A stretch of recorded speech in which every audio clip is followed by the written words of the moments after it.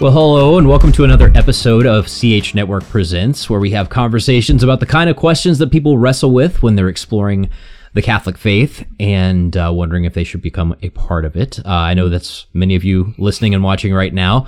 I'm Matt Swaim. I'm Outreach Manager for the Coming Home Network, and if you're someone dealing with issues like the one we're discussing today, please come visit us at CHNetwork.org. We have tons of resources there, and especially if you're looking for support from others who are going through or have been through the same situations that you're going through, then definitely come check out our online community. It's free.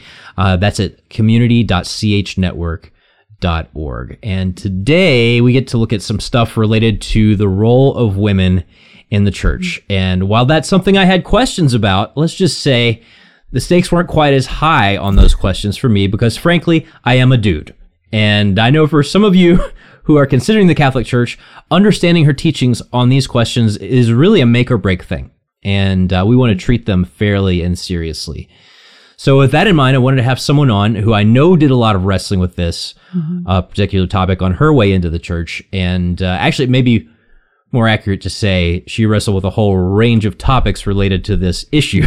And that's Dr. Abigail Favale. She's Dean of the College of Humanities and Professor of English at George Fox University. Also the author of the book, Into the Deep, An Unlikely Catholic Conversion. Dr. Favale, good to talk to you again. Hi, Matt. It's good to be here. Yeah, and I encourage people to go see your Journey Home episode because it's outstanding, and you cover a lot of stuff that we just don't have time to get to today. But I wanted to maybe start by looking at what your own religious upbringing was, because that might help set the stage for what it was that caused you to engage Catholic teaching in a particular way. Sure. Yeah, I was raised in evangelical Protestantism, and in the Mormon belt, I would call it. So I went to different kinds of evangelical churches, but I think the basic religious culture of my upbringing was pretty mainstream, non-denominational evangelicalism, like focus on the family type stuff.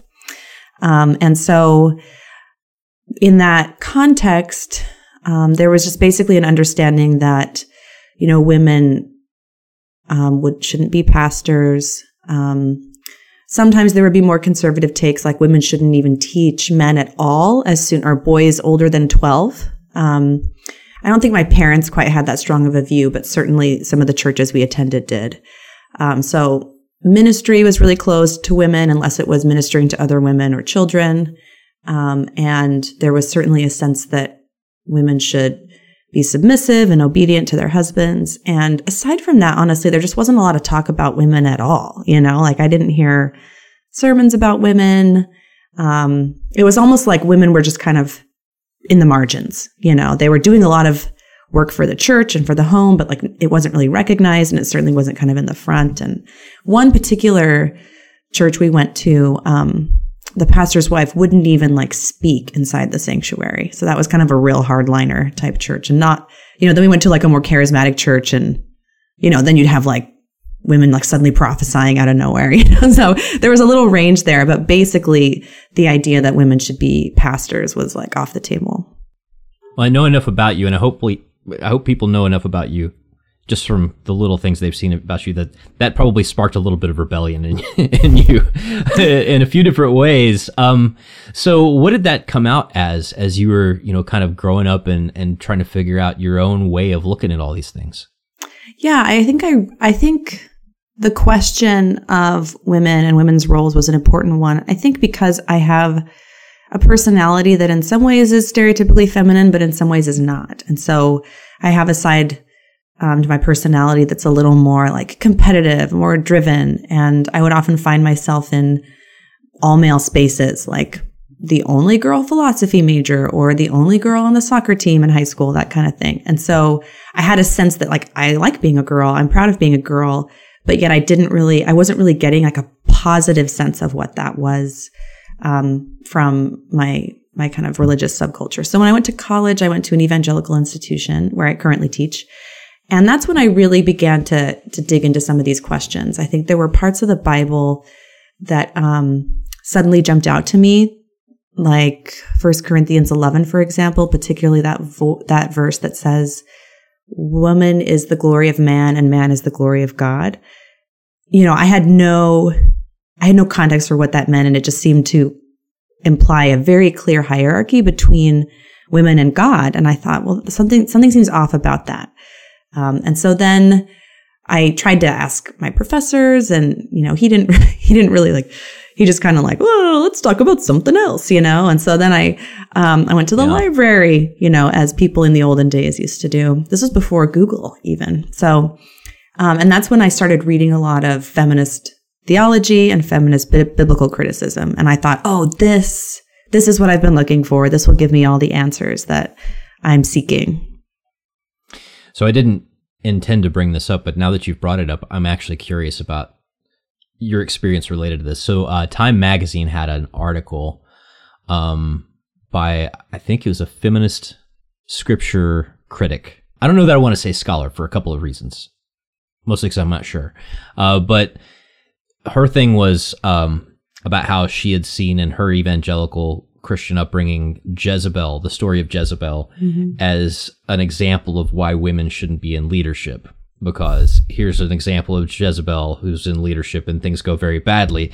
And then she goes on to basically use that to say that the Bible has created this template for how to keep women out of power by showing bad cases. Now, of course, my immediate thing was what about Deborah, the just judge who restores 40 years of peace in Israel, and her buddy Jael, who drives a tent peg through Sisera's head, right, and saves the nation. But it struck me that, people who are fundamentalists read the Bible that way, right? And people who are anti-fundamentalists who don't believe the Bible is a legit book read the Bible that way. But you were reading it and trying to find, what is a Christian feminism? A Christian feminism, right? Yeah, definitely. Yeah. And that's really true. So I think one of the problems in this conversation is that it often ends up being a cherry picking contest, right? Because you can cherry pick Jezebel and you can be like, ooh, women in leadership are bad. Well, maybe it's bad women in leadership are bad, Jezebel. I think there's a lot more examples of bad male leadership in the Bible. That's just me thinking off the top of my head. Exactly, right? So you could cherry pick male examples too. And like you mentioned, there's Deborah, there's other examples. So Esther, so women being in a position of leadership, there's good examples, there's bad examples, right? That's one of the things about scripture is if you take scripture as a whole, you can cherry pick to argue women should not be leaders. And then you can also cherry pick to argue that women should be leaders. But, as a Catholic, I'm we got to take the whole burrito, of scripture. So what does the whole burrito of scripture say? And I know I don't know if we're skipping outside of my story narrative now to more Catholic Catholic wherever views. You want to go with this, right? Yeah. But I think it is important to, while we're saying this, first of all, mixing burritos and cherries is quite the metaphor. I'm hungry. For this time of day. I'm fasting. It happens. Oh, but talk a little bit about what you saw in Christian feminism, what you thought the answer was. Yeah. Of how to reconcile all those things. Because I want to get to the Catholic thing, obviously, for our people who are on that trajectory. But what did you see as kind of the way to reconcile all that stuff when you were in Christian feminism? Right. So at first, when I was still evangelical, an evangelical feminism, I very much still took scripture seriously as this is the word of God. This is our source of authority, and we need to correctly interpret it. Right. And so then I began to learn more about hermeneutics and exegesis, and let's look at these tricky passages and what does the Greek word mean here and how is it being used? What are the connotations? So I started to do that more careful textual work, while still very much having this sense of reverence for scripture and this idea that scripture spoke the truth. But at some point that shifted. So over the course of my 4 years as an undergrad, and I think the more I was immersed in feminist thought, the more I just absorbed what we call a hermeneutics of suspicion. So a way of seeing or a way of reading things that is ultimately suspicious. From the feminist perspective, it's you're on the hunt for patriarchy. You are suspicious of scripture because it was written by men. You're suspicious of Christianity because it's patriarchal, right? So I adopted that way of seeing.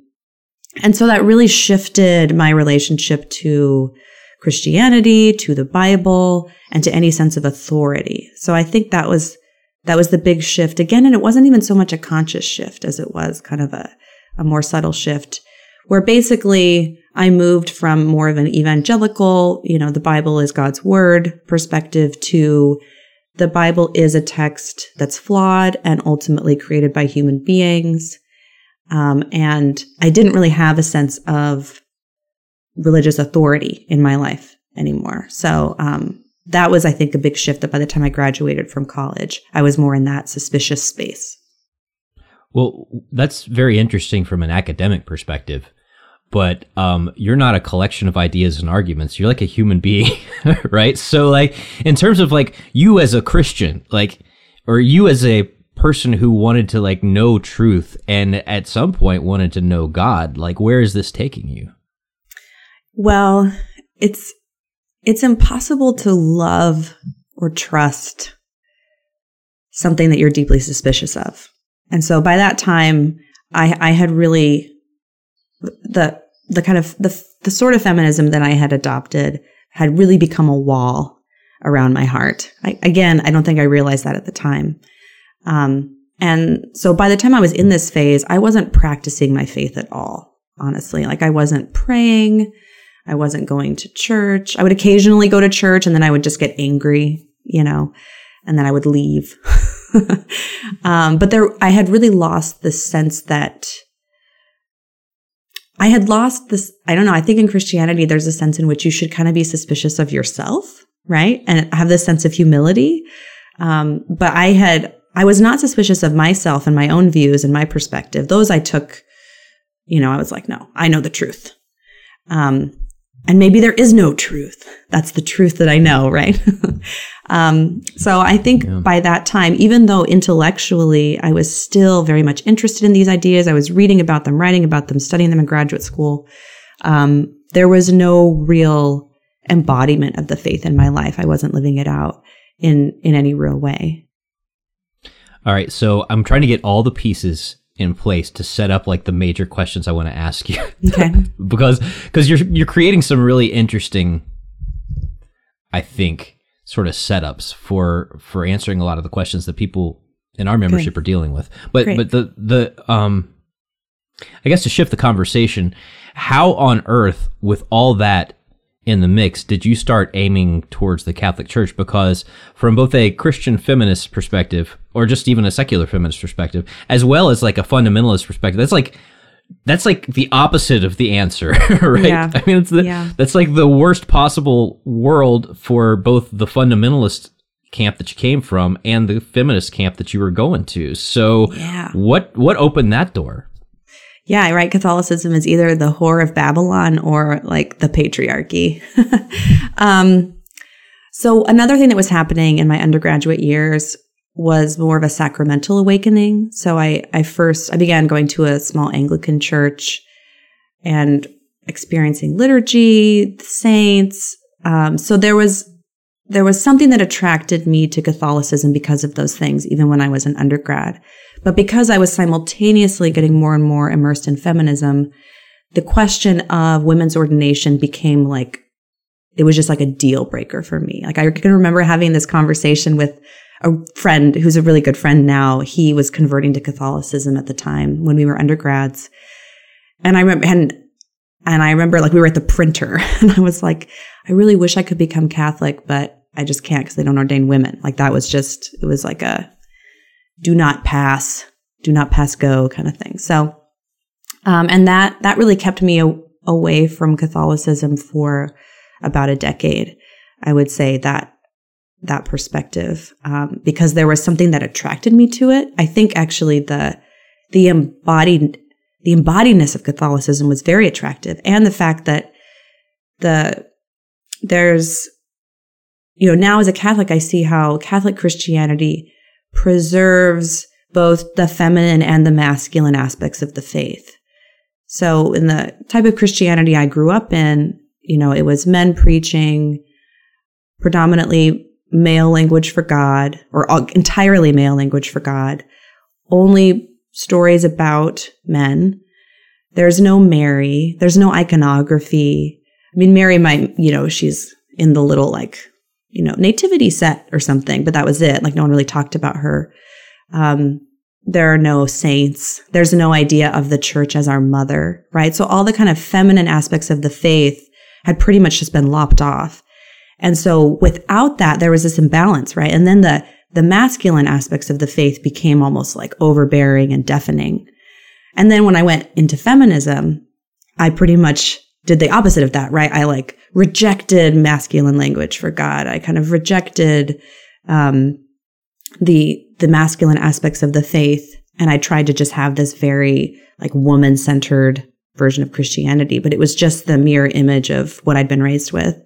And so what I realized in Catholicism is there's this fullness there, right? You experience this fullness if you walk into a beautiful Catholic space. If you walk into a church or a cathedral, you'll just immediately see male and female bodies all over the place, right? And if you're in mass, you'll hear this beautiful music of masculine and feminine voices intertwined. And so that's what I discovered, I think, as a Catholic. But in this period of my life, I was attracted to that fullness and that embodied sense of Catholicism, the sacramentality, the saints. But I was no. I had these kind of dogmatic feminist beliefs that kept me away from Catholicism. Yeah, it's interesting because this is where I want to really bring in that hermeneutic of suspicion, because I think that for a lot of people that get stuck at various points along the way, and I think the questions like the ordination of women or the role of women in the church or the patriarchal hierarchy, I think that's in the same kind of category as, well, for me, the hierarchy in general. Coming from my Christian punk rock world, right? I believed in a completely decentralized Christianity. So, the hermeneutic of suspicion had to be at play for anybody who had any kind of leadership role in anything, right? Because of some experiences that I'd had with poor leadership or hypocrisy. I mean, I think it goes for a whole lot of issues besides just feminism, and just the question of, can women be priests? But I wonder if that Mary thing was a big part of what swung the balance for you, because for me, she was basically invisible, right? Mm-hmm. I didn't later when I was becoming Catholic and somebody mentioned that Mary's in the upper room at Pentecost, I'm like, no, that's a Catholic invention, whatever. And then I go back and read it and there she is, she's right? There. Actually in the Bible, I'm like, who snuck her in my Bible when I wasn't looking? And all kinds of stuff like that. Did Mary play a major factor in you for sort of realizing that maybe there's another way to see the power of women in the life of the church than just a Marxist kind of reading, I suppose? Yeah. Yes. I mean, I think when I was in my hardcore feminist phase, Mary appealed to me, but as this sort of symbol or archetype, not as a real person that I could have a relationship with who could be my mother. And when I became Catholic, I was very much drawn to Mary, but I had to kind of relearn who she is. I had made, kind of a caricature of her, I think. And so I had to, and I still had some Protestant, I remember having a lot of anxiety at first when I became Catholic, about praying to Mary. Am I praying to her in the right way? Am I praying to her too much? I still had this kind of I was hand wringing, oh, maybe I love her too much, and so it's taken me, a few years to kind of get over that. And now I'm just it doesn't bother me anymore at all.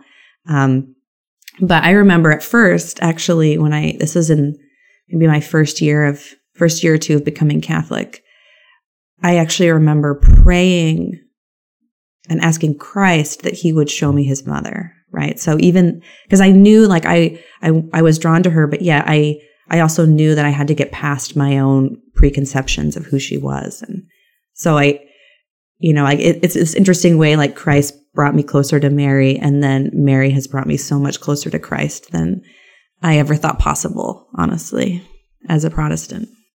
Yeah. So I have another question related to Mary, specifically kind of dialed in on the feminists, because Mary is virgin and mother. And like, in some ways, like that's the two worst things you can be in a post-sexual revolution world, right? Yep. If you're a woman, like is a virgin and a mother, and she's both, right? She's both of those things. So, I mean, was that aspect of who Mary is, I mean, did that do anything to what you were thinking about? Yeah, I mean, so that's, so the kind of classic feminist read of Mary is she is this impossible feminine ideal, this kind of fantasy from a man's brain that's imposed upon women that an ordinary women can't help but fail to meet because she's virgin and mother, right? So that's kind of the feminist suspicious reading of her. And I think the way I see it now is actually that because of Mary's singular role in salvation history, like she is in some ways she's able to kind of encompass the range of women's experiences, right? So that, you know, women who are single, who are in the religious life, like they can connect with her virginity and also understand their own spiritual motherhood. And then for someone in my case, you know, there still is a sense, just as there's like spiritual motherhood, I believe there is like spiritual virginity as well. And I don't mean that in the kind of like purity culture thing where you like re-virginize, you know, or whatever, like you pray and you've got your like spiritual virginity back or whatever. But I actually mean like, there's this beautiful book that has helped me with a lot of this called The Eternal Woman by Gertrude von Lefort. And so she really explores the sacramental meaning of woman. And this was something that really just completely blew my mind when I encountered it, because you don't get it at all in feminist thought, because most feminist thought is very secular, doesn't have a sense of like the divine realities at all. And then in Protestant thought, most Protestant thought is not sacramental. So this idea of woman as a sign, that my embodiment as a woman is like an icon that points toward divine realities, has been just an incredibly beautiful and meaningful and life-changing idea that I've encountered in Catholicism. But Gertrude von Lefort talks about how woman as virgin kind of represents like the absolute value of the human being before God. Like there's no kind of contingent value at all like that. And so that's been a way for me to kind of embrace the iconography of virgin, as well as being a mother in both a biological sense, a literal sense, but also a spiritual sense. I mean, that's what's so wonderful about the Catholic worldview, that physical realities also have spiritual realities, right? So the visible is revealing the invisible. And that's true of woman as well. That's true of femaleness. So that sacramental dimension to femaleness has just been really cool. Well, that's a perfect setup for the next question I had intended to ask you, which is something that it's an Ephesians 5 question, but not in a way that you might think. So, you know, the whole question about husbands, love your wives as Christ loved the church and, you know, gave his life for her. That's about the only context I consciously recall really hearing the church preached on using feminine language. I mean, the occasional hymn, right, would talk about the wedding of the Lamb and that sort of thing. But becoming Catholic, there was like this real, like robust vision of the church as a she, and as a mother. And in some sense, like, even though like the Pope's in charge, like collectively, we're a lady, right? I mean, that's kind of a strange thing. I wonder if you could like speak to that at all, and like if that made any kind of impact on you as you were kind of edging towards Catholicism. Oh yeah, totally. I mean, I remember the first year when I first started going to Mass, and that, is it Ezekiel? I'm not sure, but it's the Jerusalem, our mother, passage. Maybe it's Isaiah. Not sure. One of those prophetic texts, but it comes up pretty regularly. It'll show up in the YouTube comments. I can. Okay. Somebody will have our back. I want to say it's like Isaiah 66 or something. I don't know. I don't know if I'm right about that. But basically it's like, it describes Jerusalem as a mother who has nurses us at her breast. And, at that time in my life, I'd become a mother for the first time. I was lactating, and just like hearing this gorgeous maternal imagery proclaimed during Mass in a way that seemed to, added such dignity to my own experience of motherhood and those things that, again, I never heard those words proclaimed in a church in my upbringing. And I hear it like every year, it's in there because it's one of these meaningful Catholic texts. So the church as mother has been very meaningful to me. And this relates to what I was talking about in terms of the sacramental meaning of maleness and femaleness in terms of our roles in generation and procreation. Because the female bodies are kind of designed to receive life from outside and gestate it and then give birth to it, right? And so that's why femaleness is this beautiful icon of the relationship between humankind and God, right? So God transcends us, but yet we are capable of receiving his life and creating new life from that, making that fruitful. And so that's why the church is described as bride and as mother, because she is feminine. And so in that way, in that sacramental way, every human being is feminine in relation to God, right? In that metaphor.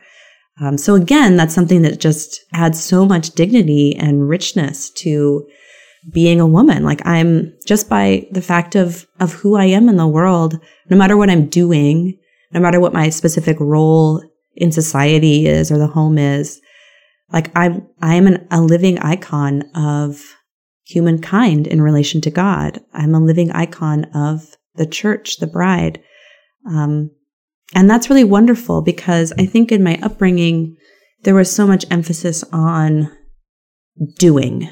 Like, okay, women should do this, men should do this. It's almost like we had separate chore lists.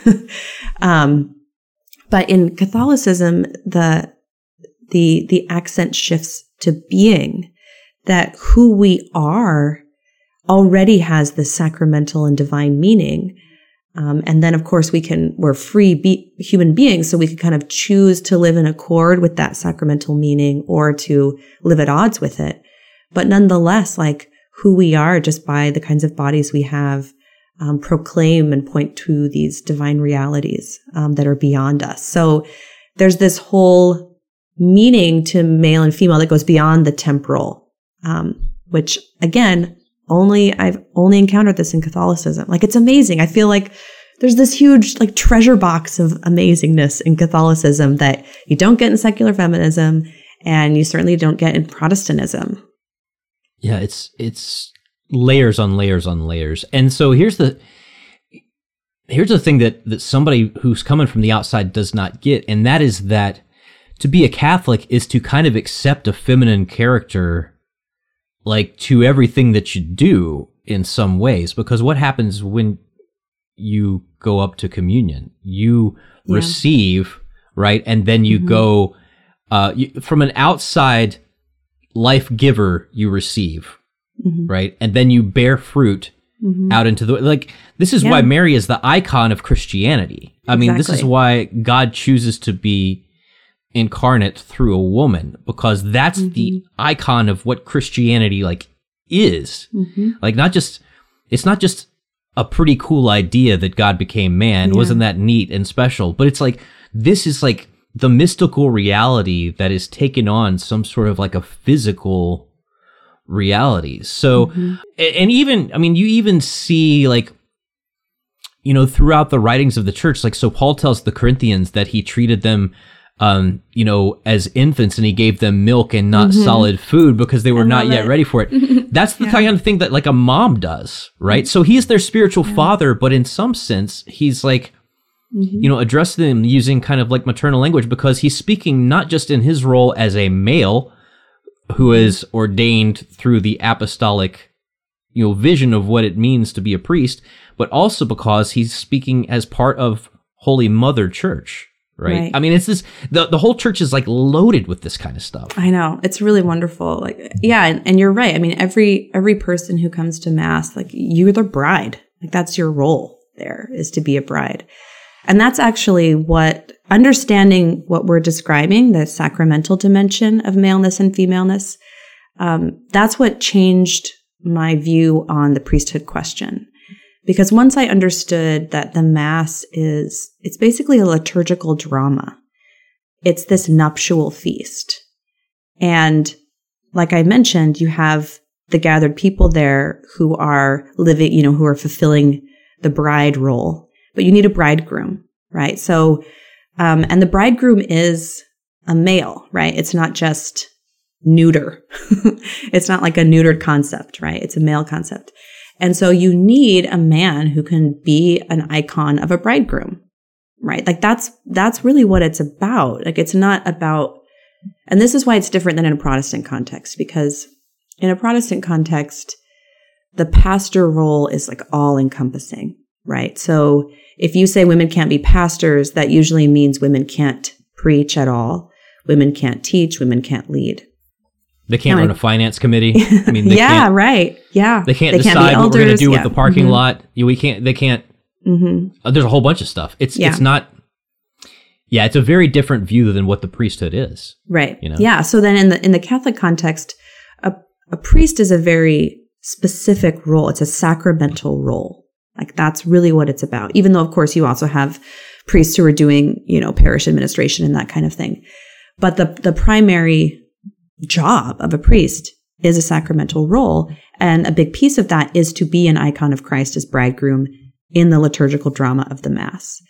So once I understood the symbolism that's happening, that's at play in the Mass, I was like, oh, no, that is so beautiful and it needs to be preserved, right? Because if you just say, oh, well, anyone can be a priest, then you lose the symbolism, the embodied symbolism of bridegroom and bride. So that's totally shifted my view on it. And the nice thing is, like, as in Catholicism, because the priest role is more specific, there actually isn't. I've been so surprised how, I hate to use the word empowered because it's become such a cliche, but I really have been empowered as a woman to teach, to lead, and I have been called into positions of leadership, both in the local parish as well as more broadly. I just got an email recently from a bishop who wants me to come speak to all his schools or all his principals in the diocese, right? So there's no like anxiety about me being a woman and teaching in that way. So it's really, once I understood that also helped. So when in a Catholic context, when you say women can't be ordained, it means something very different than in a Protestant context when you say a woman can't be a pastor. Yeah, you're basically, in that sense, you're getting into questions about like equal pay, right? or like, that's more in the realm of that kind of a conversation than it is for like, what is the priesthood? What's the character of that? Because obviously if Jesus would have wanted to ordain women as priests at the Last Supper, which is when the Catholic Church teaches these men were ordained to the priesthood, I mean, Jesus it's not because he's afraid of breaking conventions, because he's already done, like, he's out there hugging lepers and like letting prostitutes like wash his feet and eating dinner at tax collector houses. He's not worried about like, the conventions, and so he's culturally afraid to ordain priests, which is sometimes the arguments that's out there. But I do want to get into this just to touch on something. Can I actually say something on that point really quick? That's a bad argument anyway, for the reason you pointed out, but also priestesses are very common in the ancient world. All pagan religions have priestesses. So it would have been unconventional in a Jewish context because the Levitical priesthood has always been, or the priesthood has always been limited to men. But it wouldn't have been unconventional for him to do that. Like, there was tons of precedent in the ancient world to have priestesses. So many is the fertility cult that has a priestess. It's true. Right. Yeah. But without going too far down this, because I know it could be like another like hour conversation, but in some ways, all the stuff that we're talking about the mystical way that, you know, the church is a woman, and the way that we are all kind of taking on a feminine character by receiving the Eucharist and then bearing that grace that we receive to the world. All this stuff about Mary, all this stuff about, well, all of it. It helps me kind of understand, not from a moral standpoint, but from a mystical standpoint, why the church cares about the question of contraception in the way that she does. Because it's not merely like a, don't do this because it'll cause you to commit these other sins. It's also like, don't do this because you're cutting off one of the primary ways you have to understand what's really going on here. So to me, that like all those things kind of came together for me around the same time. Like, understanding the church's mother was happening at the same time that I was understanding like why the church prioritized motherhood. Like, this is not two separate, like a moral question over here and a theological question over here. But at the same time, there's also many more examples in Catholicism of women who never become mothers in a biological sense, right? So, because in my shocking amount of them, right? Yeah, you know? like most saints weren't actually mothers, and there are plenty of mother saints. But so I think in my evangelical upbringing, there was actually more of an expectation that you need to become a literal mother, or, you know, there's something kind of sad and wrong about your life. Whereas I think in Catholicism, it's wonderful because motherhood is so valued. And I am a mother. I've got 4 kids. I love being a mother. It's changed my life. It's a big part of my conversion, becoming a mother. But at the same time, there's also this dignity to women who only have motherhood in a spiritual sense, right? And who, you know, choose not to get married, right? So there seems to be even more a range of kind of freedom in terms of what it looks like to live that out in the world in a Catholic context. Yeah, one of the wild things that you see in the post-Reformation era is this drop in literacy among women on the European continent, right? Because there's no convents anymore in Protestantism, and convents is like where educated women like are really doing their good stuff, right? And Protestantism doesn't produce a Hildegard, right? Hildegard. I have her like up here. You got her? She's like, I have a little icon of Hildegard over there. I mean, Hildegard, right? She was incredibly influential. She went on preaching tours. If you read her letters, she's writing to the popes. This was during the investiture crisis, where like a lot of priests and bishops were doing naughty things.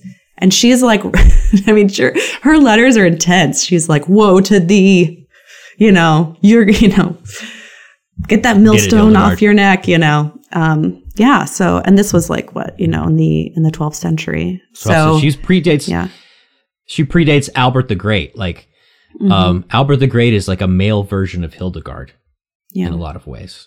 So, you had mentioned contraception. I don't know if I do want to touch on that just for a second.